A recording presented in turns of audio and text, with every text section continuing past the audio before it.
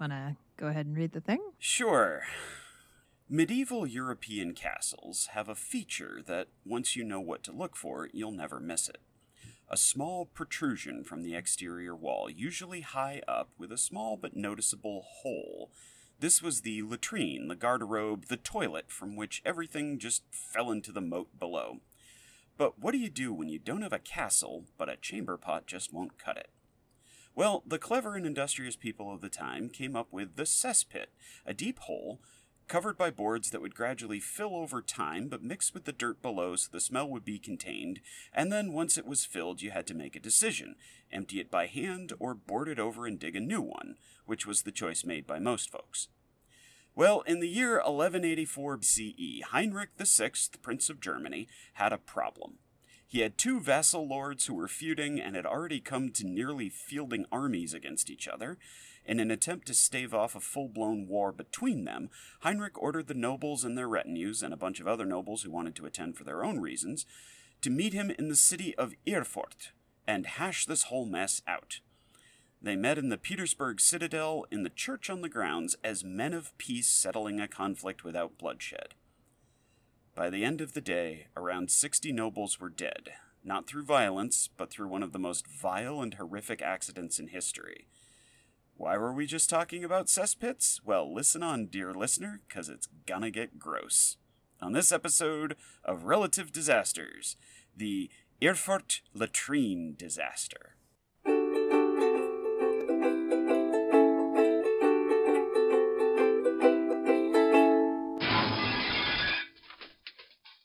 Welcome to Relative Disasters, the show where my sister and I manage our existential dread by talking about terrible and interesting historical events, their context, implications, and any related sidebars we feel like discussing. I'm Greg, human waste historian at Relative Disasters University. And I'm his sister Ella, bathroom architect for Relative Disasters Toilets. It's Branding. actually It's all about the branding. Yeah. It's actually a very nice job. I love it. Okay, so the sources for today's episode include the Chronicle of St. Peter zu Erfurt, written from 1208 through 1355 by the Benedictine monks of the Monastery of St. Peter, the oldest monastery in Erfurt. Other sources include the Encyclopedia Britannica for background on the folks involved, and the, I'm going to butcher this pronunciation, the Erfurter Latrinensturz resources of the city of Erfurt itself. A big thank you to the very patient librarian who not only understood my terrible German, but was willing to discuss a 1,000-year-old story about poop with me. That's a rare find. It is a rare find. She seems lovely. Some background. It helps to understand the people involved, and we'll get there, but first I want to talk about the city of Erfurt itself. Sounds medieval. So, it's a bit, but then again, when you go to Europe, that's where, things have been around for a lot longer than they've been around in the U.S., so everything feels medieval. Erfurt is the capital of the central German state of Thüringen. Okay. The city was officially founded in 1120 CE. Oh. But there Okay. But there have been settlements there since at least 742 CE. Well, organized settlements. Humans have lived there since the Paleolithic period of 10,000 BCE. So it's a nice spot. It's a great location. Okay. It's got a great climate, fertile land, a really cool river that goes through it. You got your forests to the southwest, and it's all nestled in a nice, cozy basin. If you're going to have humans settle in a place where they can stay alive for a long period of time, you could do a lot worse. That's what I'm saying. That sounds pretty sweet, actually. Erfurt it's nice. It's got very old architecture. The modern city basically was built up around the old city. So the closer you get to the center of the city, the older the buildings get. Cool. Erfurt has been the site of some really interesting things through history. None other than Martin Luther studied theology there. Okay. Before making his many uncomfortable questions of those in power. There are over 20 places of worship in the city, many of which have been around since before 1000 CE. Wow. Okay. Yeah.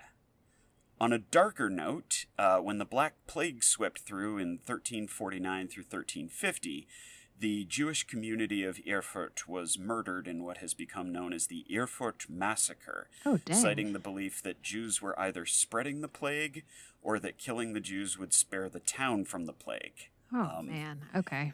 Yeah. That is horrible. Figures of the dead vary widely, but at least 100 and possibly as many as 3,000 people were killed in the massacre. Wow.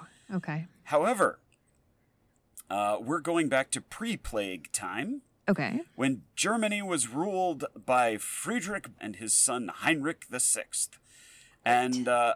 And Heinrich had his hands full with some squabbling nobility while he was just trying to wage war against the Duchy of Poland at the time. I mean, he's got things to do. He doesn't need to be babysitting these people. He's busy. He's got a war. He's busy. He's got a war to do. Okay. Look, we can't have another war until we finish this war first. We have wars at home. Exactly. Stop saying we need to go out. Interestingly enough, Poland at this time had gone from being a kingdom to a duchy, and then it would become a kingdom again in just a few more years, but it's this very narrow window of time when it was called the Duchy of Poland. Okay.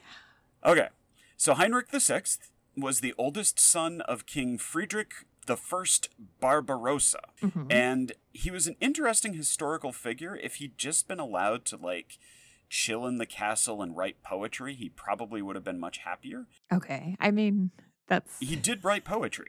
Most of us would be happier. Yeah, I mean, there is that. Some of his poetry is still around today, including some love poems that are, like, pretty interesting stuff. Yeah? Did you read them? I did. I read a couple. Are There's they only a couple left. Spicy? No, they're not at all spicy. They're very much of the sort of courtly love vein. Okay. You know, lots of flowery promises that you don't intend to keep and all sorts. Gotcha. However, instead of sitting on a throne and writing poetry, his reign was one of near constant war and infighting from his own nobles. And while he was a capable military and political ruler, in fact, when he became king, he conquered Sicily and was likely the most powerful ruler of Europe for a little while. Okay, listen, I am not great with geography. Yeah. But Sicily is some distance from Germany, is it not? A little bit. He extended the kingdom. Did he... However... Wait, did he take over Italy? No, he took over Sicily. Well, Sicily's at the bottom of Italy, isn't it? Well, Italy wasn't a country then. Okay. Italy was a collection of city-states.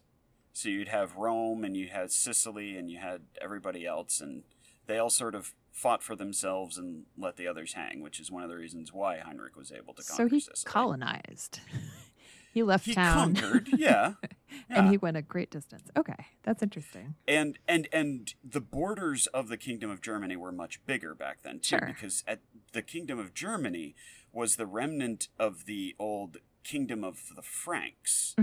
So there is a direct, like, throne line from Charlemagne to Heinrich, which is why you get a weird sort of vestigial title attached to him at this point in his life when he's heading to Erfurt to try to talk some sense into people. He is not, because I said, he's not the king. His father is still alive. Right. He holds the title King of the Romans.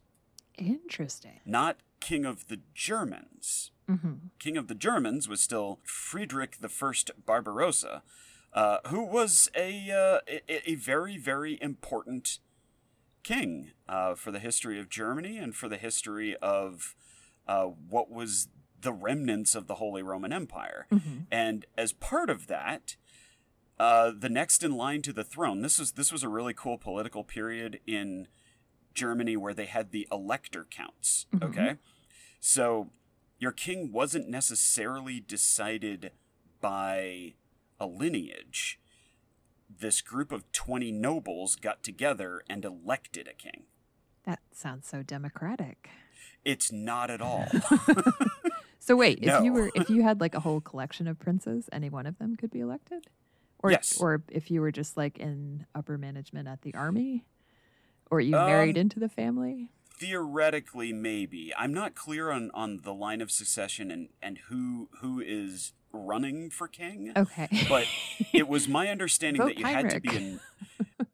had to be a noble of some kind. elected. Sure. And the basic two ways of getting elected were bribe the most people or threaten the most people. So, you know, if you did control a giant army, your campaign message, as it were, to these 20 nobles would be, vote for me, or else. Or else. Okay, gotcha. And if you control, like, a massive amount of gold, it's, vote for me, because I'm your new best friend. That sort of thing. It would be sort of like the American equivalent would be if the Electoral College were just, like, the 20 richest people in the United States at the time. And we didn't have a vote for president. They just got together and were like, you're president now. Okay, it doesn't sound fair. No, of course not. This is not a democratic process. This is still very, very much monarchy. Well, I'm very disappointed. You said voting, and I got all excited. I know. Everybody gets excited when we talk about voting, and then we talk about the actual way the voting was done, and it's, oh. What a bummer. So Heinrich holds the title of King of the Romans, which, again, is because it's sort of this vestigial Holy Roman Empire thing. But his father is King of the Germans. Right. And at this point, so he doesn't become King of the Germans until a few years after this incident when his father does finally pass away. Okay. So, his father, Friedrich I Barbarossa, was called Barbarossa because he had a red beard, and that is Italian for red beard. Cool. He did a bunch of forays into Italy, basically paving the way for Heinrich to finally conquer Sicily. What a helicopter parent, am I right? I know, right? Come on, just conquer, just a little conquering. Daddy will go first. Daddy will go first to show you it's safe. But no, he was a very, very competent leader, and there are a couple of cool medieval artifacts that still survive, including a golden bust of his head. Okay. Which is a weird thing because, okay, so the very, very sweet old German lady librarian that I was talking with basically said that for a while people believed that it was actually a casting of his head. Like a death mask? In gold. Okay. Except that, you know, just you'd all have to conveniently forget the fact that that would straight up kill him. So it's not. But what a way to go. What a way to go, right? Am I right? So Barbarossa, unfortunately, his legacy as one of the greater kings of Germany gets forever tainted by the fact that the Nazis decided to adopt his name for Operation Barbarossa when they blitzkrieged most of Europe. And it's too bad, because Friedrich I seems like he would have been an interesting king, and his name deserves to be attached to more than just Nazi propaganda. Well, anyway, as we say on this podcast, Nazis ruin everything. So let's get to our squabblers, okay? Yes, please. These are our two political pains in the neck for Heinrich. The Landgrave of Tübingen. Okay. A Landgrave is a position that is sort of equivalent to a count. They're basically dude in charge of land. Now, his name is Ludwig III, and Ludwig III is a little punchy. He's a little bit of a punchy dude. He's the kind of upper guy management types. He's a little upper management-y. Yeah, he's not the kind of guy that you'd want to, like, accidentally glance too long at in a bar once he's had a couple. He's really a little pugnacious. Yeah, I He's gotcha. a little pugnacious, which is funny because one of the titles that was applied to him was like Ludwig the Fair-Minded or whatever, and I was like, Maybe it was sarcastic. Who was trying to? Yeah, maybe it was either sarcastic or somebody was trying to get a piece of the will or something. Ludwig the Peaceful, am I right? Am I right, guys? Now, Ludwig was in conflict with the Archbishop of Mainz, who was Konrad Wittelsbach. So, Konrad and Ludwig don't like each other politically. One's an archbishop, one's a landgrave. They have slightly competing interests. Okay. Mainly that Ludwig looked upon Mainz as like, hey, that's a nice kingdom right next door to Tübingen. Oh, I kind of want it. He's coveting. He's a little covetous. And Konrad Wittelsbach, as the Archbishop of Mainz, had a real problem with people who weren't super religious, which Ludwig was sort of from what I understand, a lip service to religion kind of dude. Okay. So they didn't like each other personally. Mm-hmm. And then Ludwig started to do military exercises near the border, which is this very hilly border, by the way. The hills play a part in this. Okay. And he starts doing all these military exercises, specifically ones like, hey, how to charge up a hill real fast. And so the Archbishop of Mainz gets a little concerned. Sure. And he orders the construction of a castle on one of the hills. Seems like the next logical step, doesn't it? Well, it does if you're actively, worried about invasion. But the problem is they are still part of the same kingdom. Mm-hmm. They're still part of the Kingdom of Germany. And it would be a little bit like if, New Mexico started erecting border forts along the border to, Arizona. The folks in Arizona would get a little, excuse me one moment about that.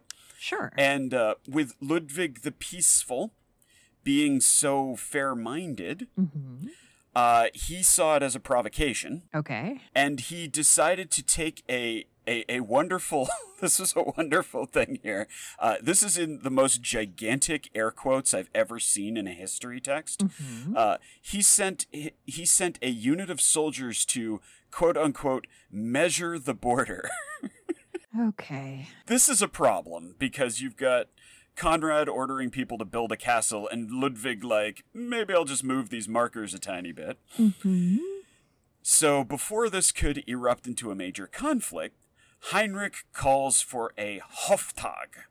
So a Hoftag is when the king, or in this case, the king of the Romans, calls for a special meeting of the court. And it is usually over one issue, right? So it's not a general assembly where nobles can come and they can petition. This is, the king says, this one thing is the problem. Let's get together and sort this nonsense out. Okay. So, because he was on his way towards Poland, he was basically in the neighborhood. So he declared that the Hoftag would take place in Erfurt. Now, Erfurt, as we said, is the capital of Thüringen.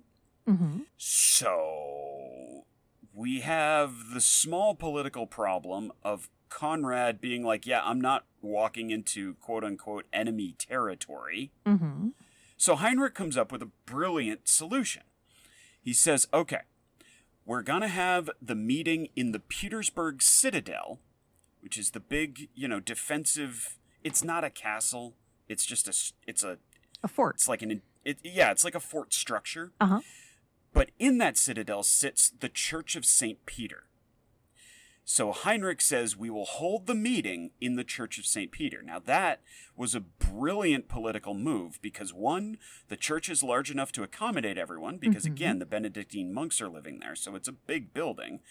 And two, holding it in the church instead of in a more administrative building would placate the archbishop who was being forced to meet on unfriendly ground. Gotcha. And it would keep everybody on their best behavior. Nobody wants to walk into a church and draw steel, basically. No, you just don't do that.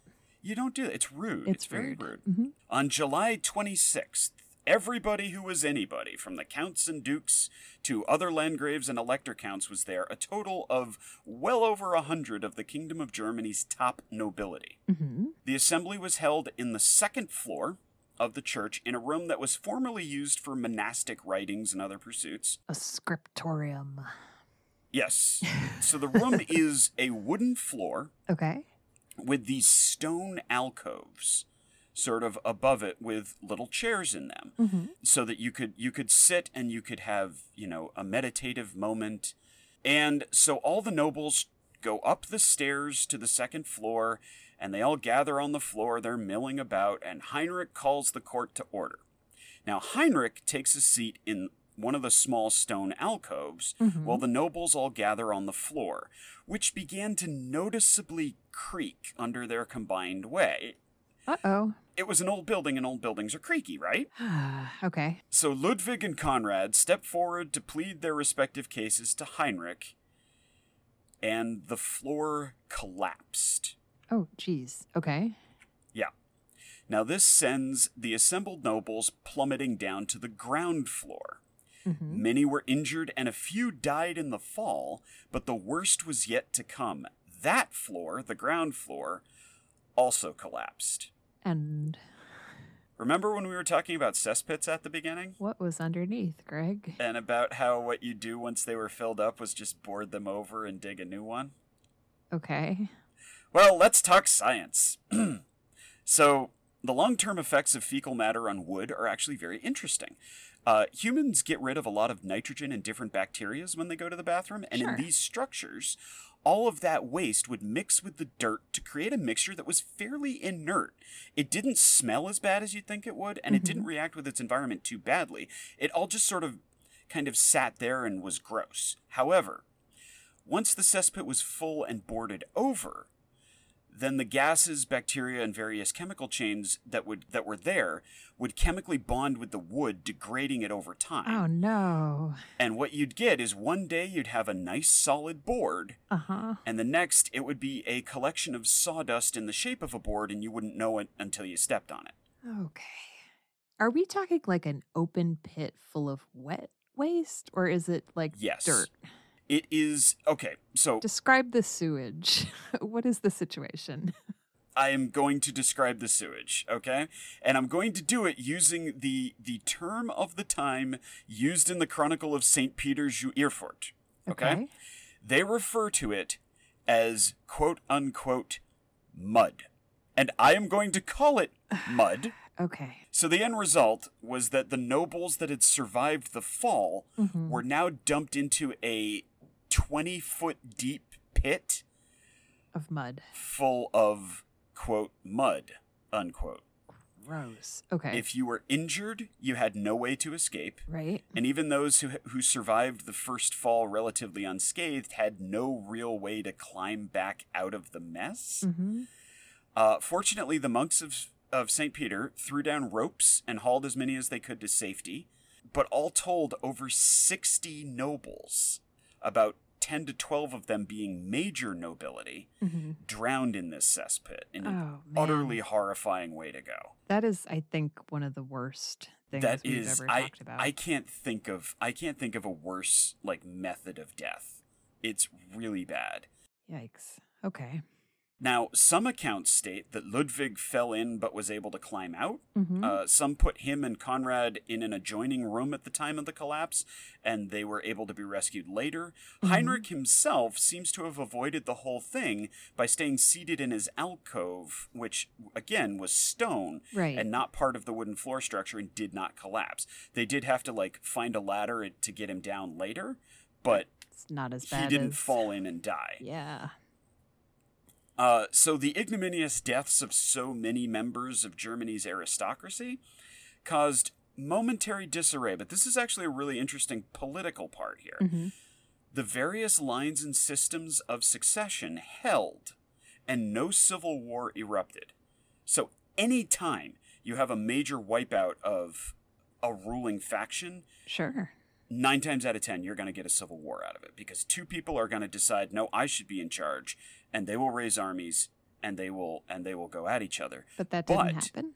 the way that the Kingdom of Germany was set up, and again, this was still under Friedrich I Barbarossa, Right. basically all the nobles were just like, oh, okay, next in line becomes, fills the position of this guy, and that's it. There were no arguments over heredity, no arguments over succession. There was one minor disagreement among the elector counts, but Mhm. even that was settled without, so much as fisticuffs. Interesting. So that was really, really impressive and probably helped keep the Kingdom of Germany from utterly collapsing, which it absolutely could have done. Mm-hmm. If you have a ruling party made up of about 180 nobles and a third of them just drowned in a cesspit, Right.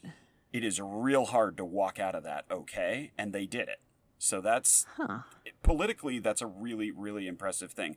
Let's say, no, this was not a case of, Game of Porcelain Thrones. Everyone did what they were supposed to do. Oh, that is the worst pun you've ever made. Is it? I think it's up there.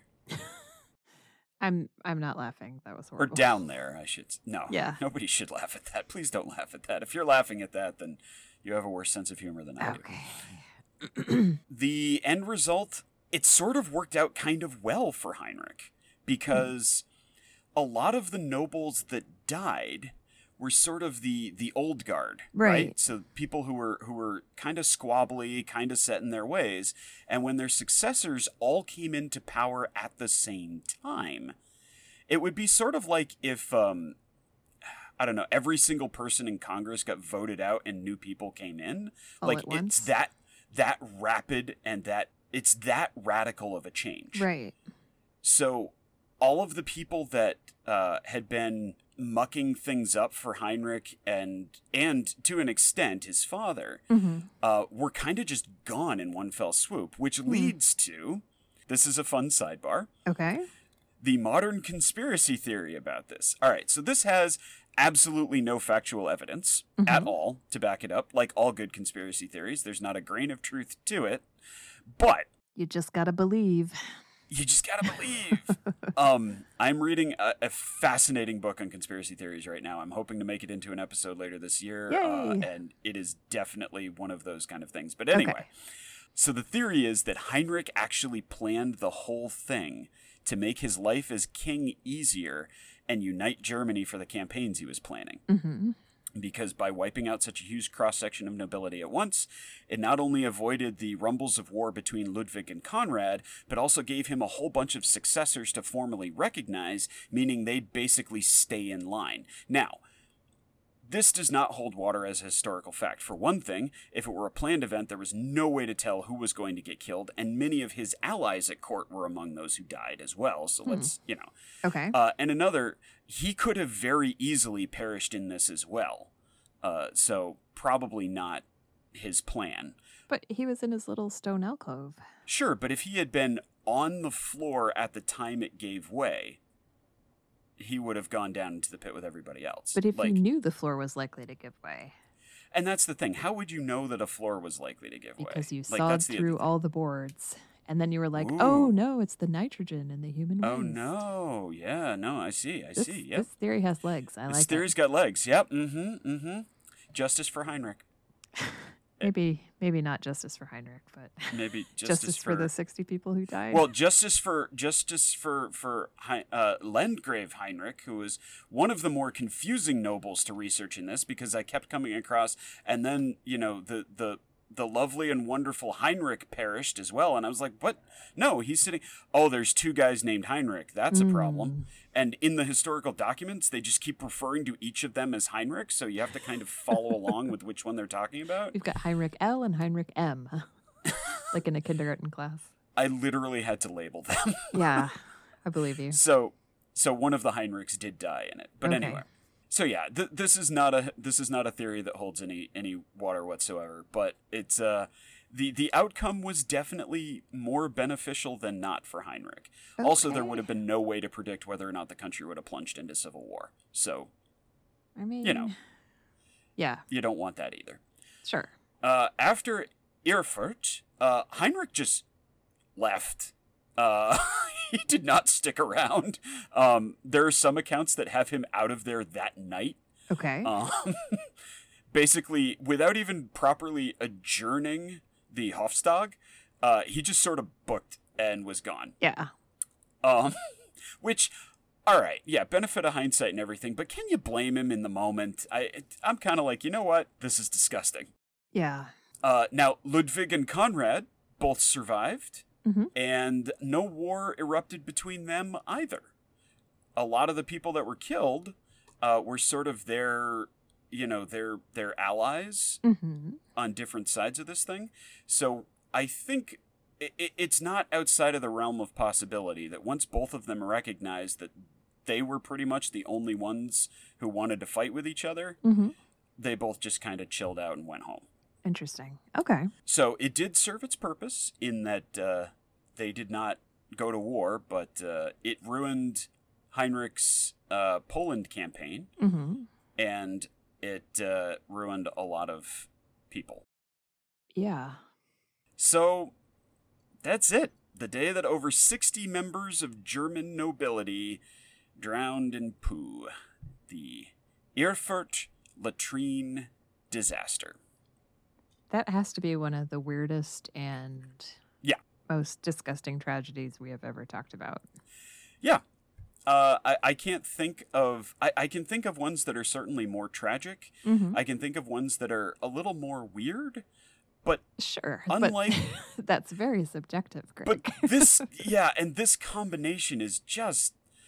There's the temptation to take this as, like, a funny story. But there really isn't anything funny about it. No. You know, like, other than the punchline of, like, hey, there's nobles drowned in poop. But it's like... That's horrifying when you think about it. Like, even the Truly. smallest bit of human Truly empathy, is. it's just not okay. And so I first learned about this from like a weirdest historical things that happened kind of Mhm. article.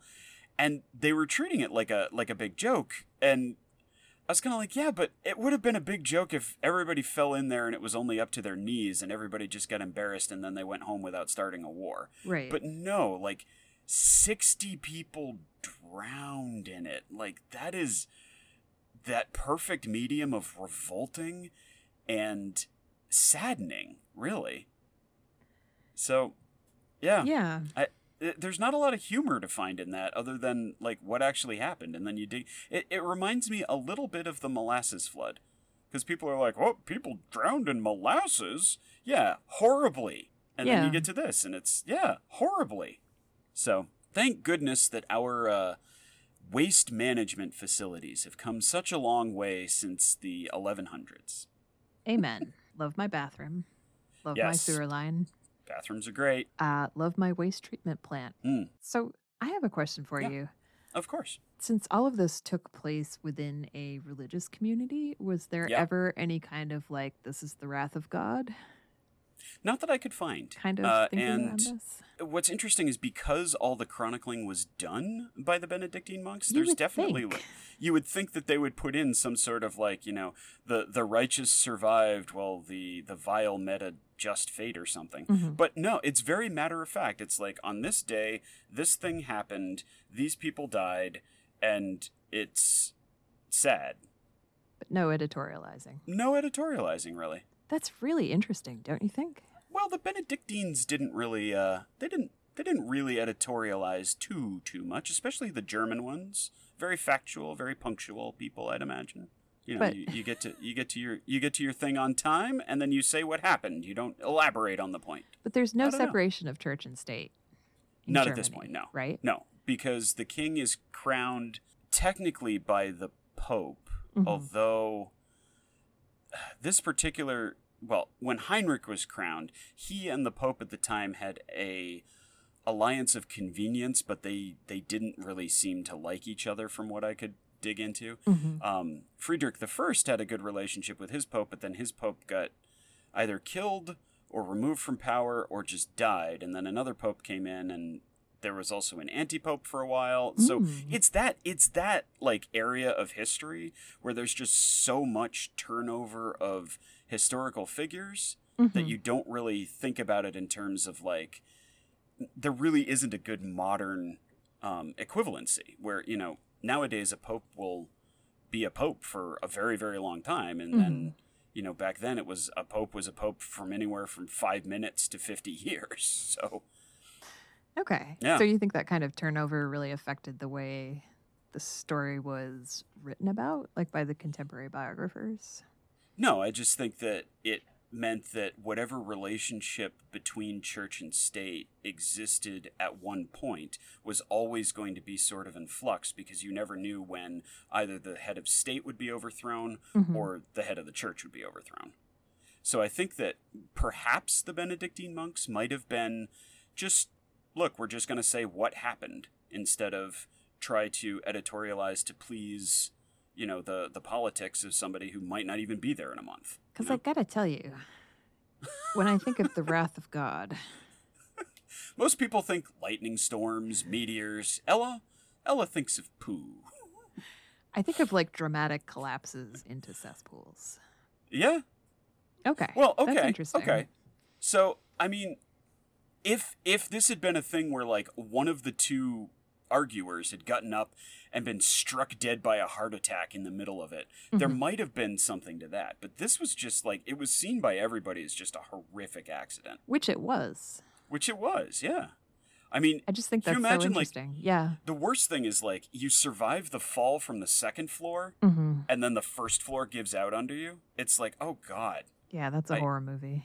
It's horrible. And apparently the only reason why the first floor gave out was because of, the sudden collapsing weight of not just the people hitting it, but also the collapsed beams and the stones. And then you have all that stuff eating away at the wood from underneath it, and it's just, it's not going to hold. That's horrific. Okay. Yeah. Well, it definitely is one of the worst things we've talked about, I think. I hope you have a palate cleanser after this one. I sure do, Greg. All right. Well, although we give you slightly exaggerated credentials at the top of the show, we do fact check our stories in an effort to give you the best disaster experience possible. If you'd like to read more about our sources, a complete bibliography is available in our show notes. If we got anything wrong, please let us know. You can do that by emailing us at relative.disasters@gmail.com, or if you'd like to share some insights we missed or just shame us publicly, you know you do. Why not use our Instagram at relative.disasters? Speaking of getting things wrong, I do want to take a moment here to apologize profusely to all the very nice listeners in Germany who have just listened to you, who have just listened to me butcher their beautiful language over and over again. I'm very sorry. I was trying, and it's all we can do sometimes. I do want to really, really thank the very nice and very patient librarian that I got to email back and forth with about this subject. Very good. Thank you, research librarian from Erfurt. We also need to shout out Lynn, our is she on our staff yet? I think she's our executive producer at this point. There's no money involved, so. Because this was a listener suggestion from Lynn. It was? It was months and months ago. It had completely fallen off my radar until I was looking back at some older stuff today. So Thank you, Lynn. This was Thanks, Lynn. A weird one. Our audience thanks you. Do they? Do they, Greg? Though? Do they? Another thing to worry about. Yep. Well, thank you so much for joining us for this episode of Relative Disasters. We hope you've enjoyed the story and the discussion, and please join us next time for another strange, dangerous, and interesting event from history. My sister has selected our next disaster. How are you going to raise the tone, Ella? Well, Greg, I'm going to bring us back. I mean, you've got nowhere to go but up, so... Yeah, that's really setting the bar pretty low there. Yeah, I figured. We are going to Siberia next time, and we're going to talk about a meteor that may or may not have hit yes, the Siberian forest. It could also have been a comet. So we're going to get into all that is involved in the Tunguska event. Yes, I love the Tunguska event.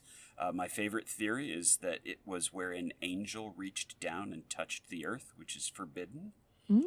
So there's all sorts of fun ones with this. I like that. And I like that you're actually doing the research on this, so I can just sit back and chime in my nonsense like that. So our usual episode. Yeah, just the usual episode then. That sounds like an amazing disaster, and I cannot wait to talk about it with you.